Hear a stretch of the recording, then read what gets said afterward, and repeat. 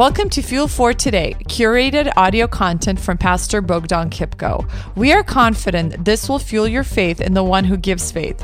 If you have breath in your lungs, God has a plan for your life, a plan that is far better, bigger, and immensely more than anything you have ever imagined.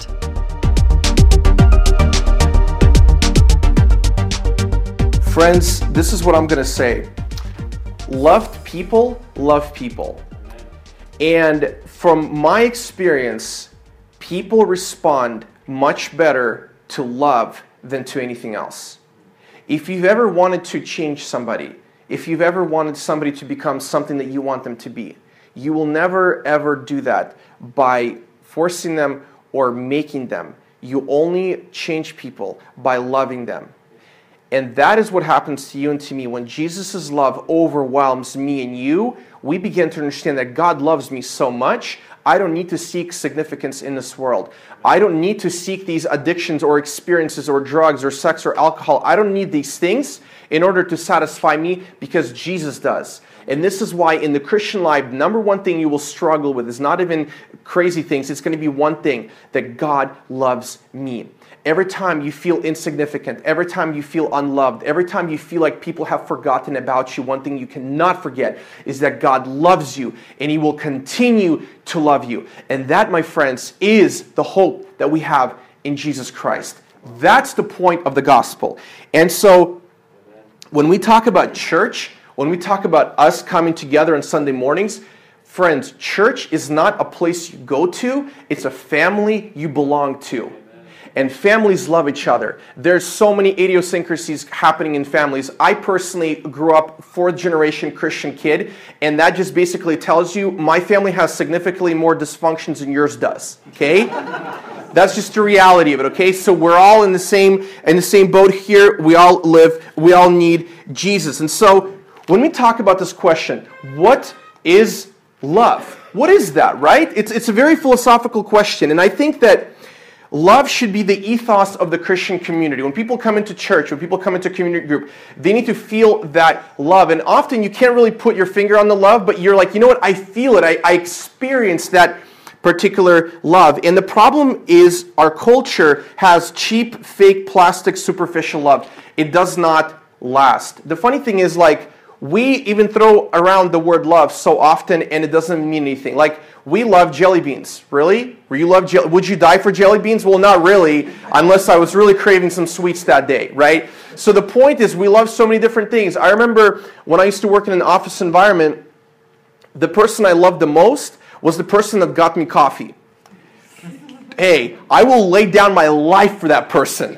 Because what happens after I have coffee is significantly better than what happens to me before I have coffee, okay? So pray Jehovah, Java all the way. So the point is this. The point, okay, let's come back together now. So the point is this. Hebrews all the time, right? So, yes, Christian jokes all day long. So the point is this.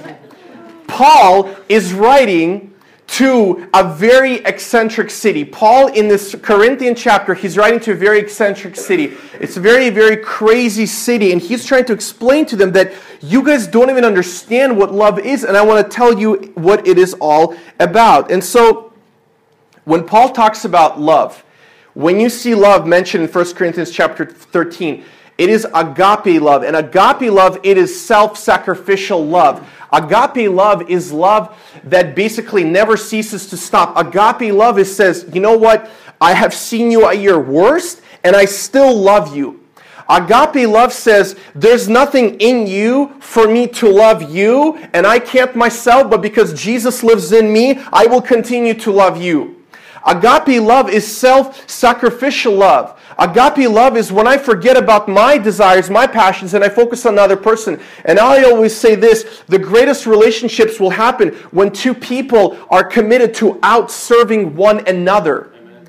That's the reality of it, friends. Now, you might be thinking, wow, you're talking about all this love. You studied this, you're preaching about it. You probably know really well what it's all about. I don't. And I'm not here to tell you that I do. And so I'm like one beggar talking to other beggars who are looking for bread where there's going to be love. That's what we're all about here. So I'm hoping that this text will inspire us. And so when we talk about agape, This is the love that's from God and of God, and God's nature is love himself, right? And so if you think of the church, and if you think of how the church moves, what's the church powered by? Like if this hotel is powered by electricity, the church is powered by love. That is the fuel that fires up the church. The moment church, community group, your marriage, relationships, the moment love is out of there, there's no more fuel, you're going to come to a sputtering stop. And things are not going to work the way that they will. This is why I want that the forward church would be a love church, okay? That our ethos would be love, that we would love people with the love that Jesus has provided for us. And now, another word that is described for love, besides agape, this self-sacrificial love, not the pop star love, it is a word called hesed. Say with me, hesed. Hesed. Hesed. Okay, cool. The word hesed is a Hebrew word for love, and it actually is translated as loyal love. It's a loyal love. It's a covenant love. It's a love that basically says, I will love you in sickness and in health till death do us part. It is a hesed, agape love that says, you know what? You have done me wrong so many times. I cannot tolerate you, much less stand you. But you know what? I'm still going to love you. That, my friends, is the love of Jesus Christ. And I'm almost certain that there are people in your life and in my life where we have not gone that extra mile of agape and hesed love that we absolutely need to. If we want to win people, we must win them with love. And love people. We need to be a church full of love. Now, here's the problem that you and I experience. Here's the problem. The Bible says that because of our fallen nature and because we're sinful human beings, we're not capable of producing this kind of love. I'm sure you've experienced in your life difficult people that you've tried to love, and it lasts for about 5 minutes, and then you get super exhausted, right?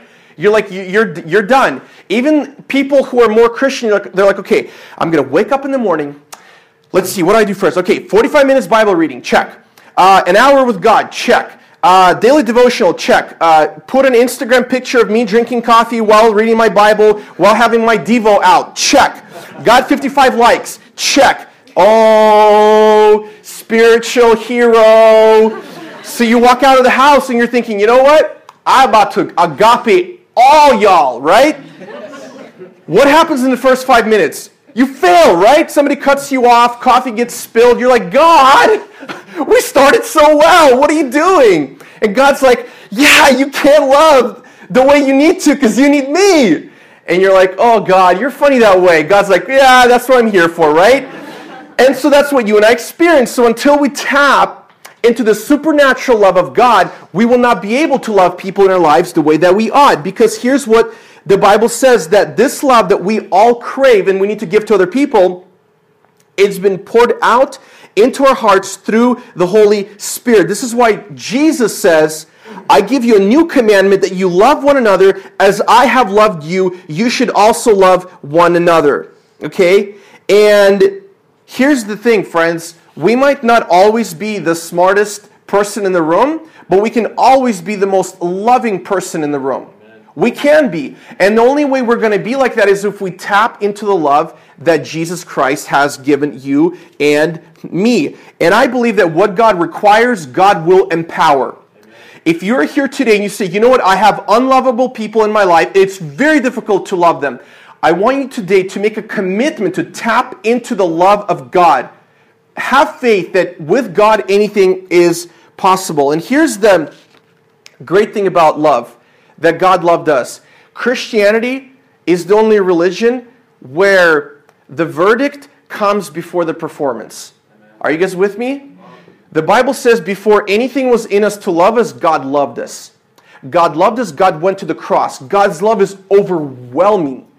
When we are filled with God's love, we will be able to dispense it to other people, and that's important. But here's the problem that you and I are going to experience in the time that we're trying to love other people, because we really can't.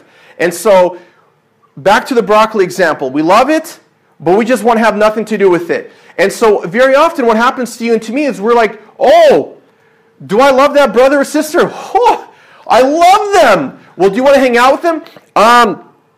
You know, when I check my calendar, it looks like I'm busy forever, right? That kind of a thing happens often, right? And people ask, and in Christian world, like sometimes people say, God bless you, but you really know what they mean. It's like you see that person, you're like, yeah, God bless you, right? It's like if we had some sensors in here, we really know what you're trying to say, right? Or we're like, yeah, I'll pray for you, right? And we really don't. That's a problem. And oftentimes we experience that we don't love people the way that we ought, or we just pay people lip service, but our actions don't speak it. Friends, what we say and what we do needs to be the same thing. We need to love people. Now, you might be asking, what do I resemble if I talk about that I love people, but I really don't? I'm glad you asked. And this is pretty much what you and I look like. This is what we look like. This is what we're doing to people who are just paying us lip service. Not only that, but it gets even worse. Paul says that when we say we love people, but we don't actually do it, we're like a noisy gong or a clanging cymbal. Does anybody here want me to stop doing this? Anybody? Does it sound bad? It sounds horrible, huh? It's horrible. I gotta stop. We're like this lady.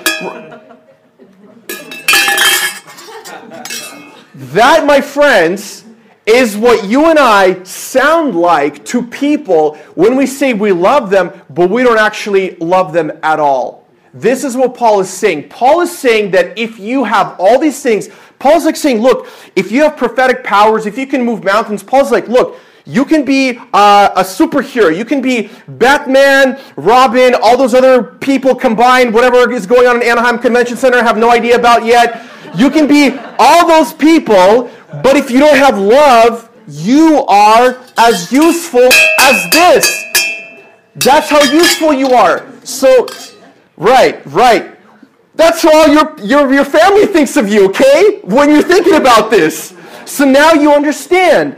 And so what Paul is basically saying, he's trying to make a very, very distinct point. He's basically saying that if you are saying you love people, but you actually really don't, you actually don't go out of your way to have the agape, hesed love, Paul is saying your life is just a theater. All you're doing is performing. Paul says if you do all these things, you have prophetic powers, you're so strong, and you're so poetic, and you're so flowery, and you can pray in Elizabethan English that no one understands, and you do all these things, but if you have not love, Paul says you're like a clanging cymbal or a gong. You just make a bunch of noise, and it's useless. What are you talking about, Paul? Why are you saying this? In the Corinthian culture, there were different theaters, and in one of the theaters, the whole goal was to get basically a bunch of crazy instruments and to make as many eccentric noises as possible.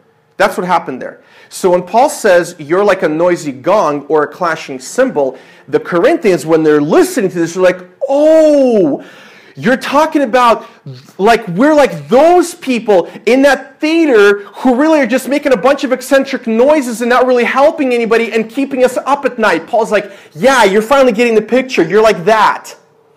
That's what Paul is saying to us today. That if we say we love people, we say we love Jesus, but we don't actually love people, our life is just a theater. We're just actors and we're part of a cult. That's all that we're doing. This is why it's so important for us to put the love into action.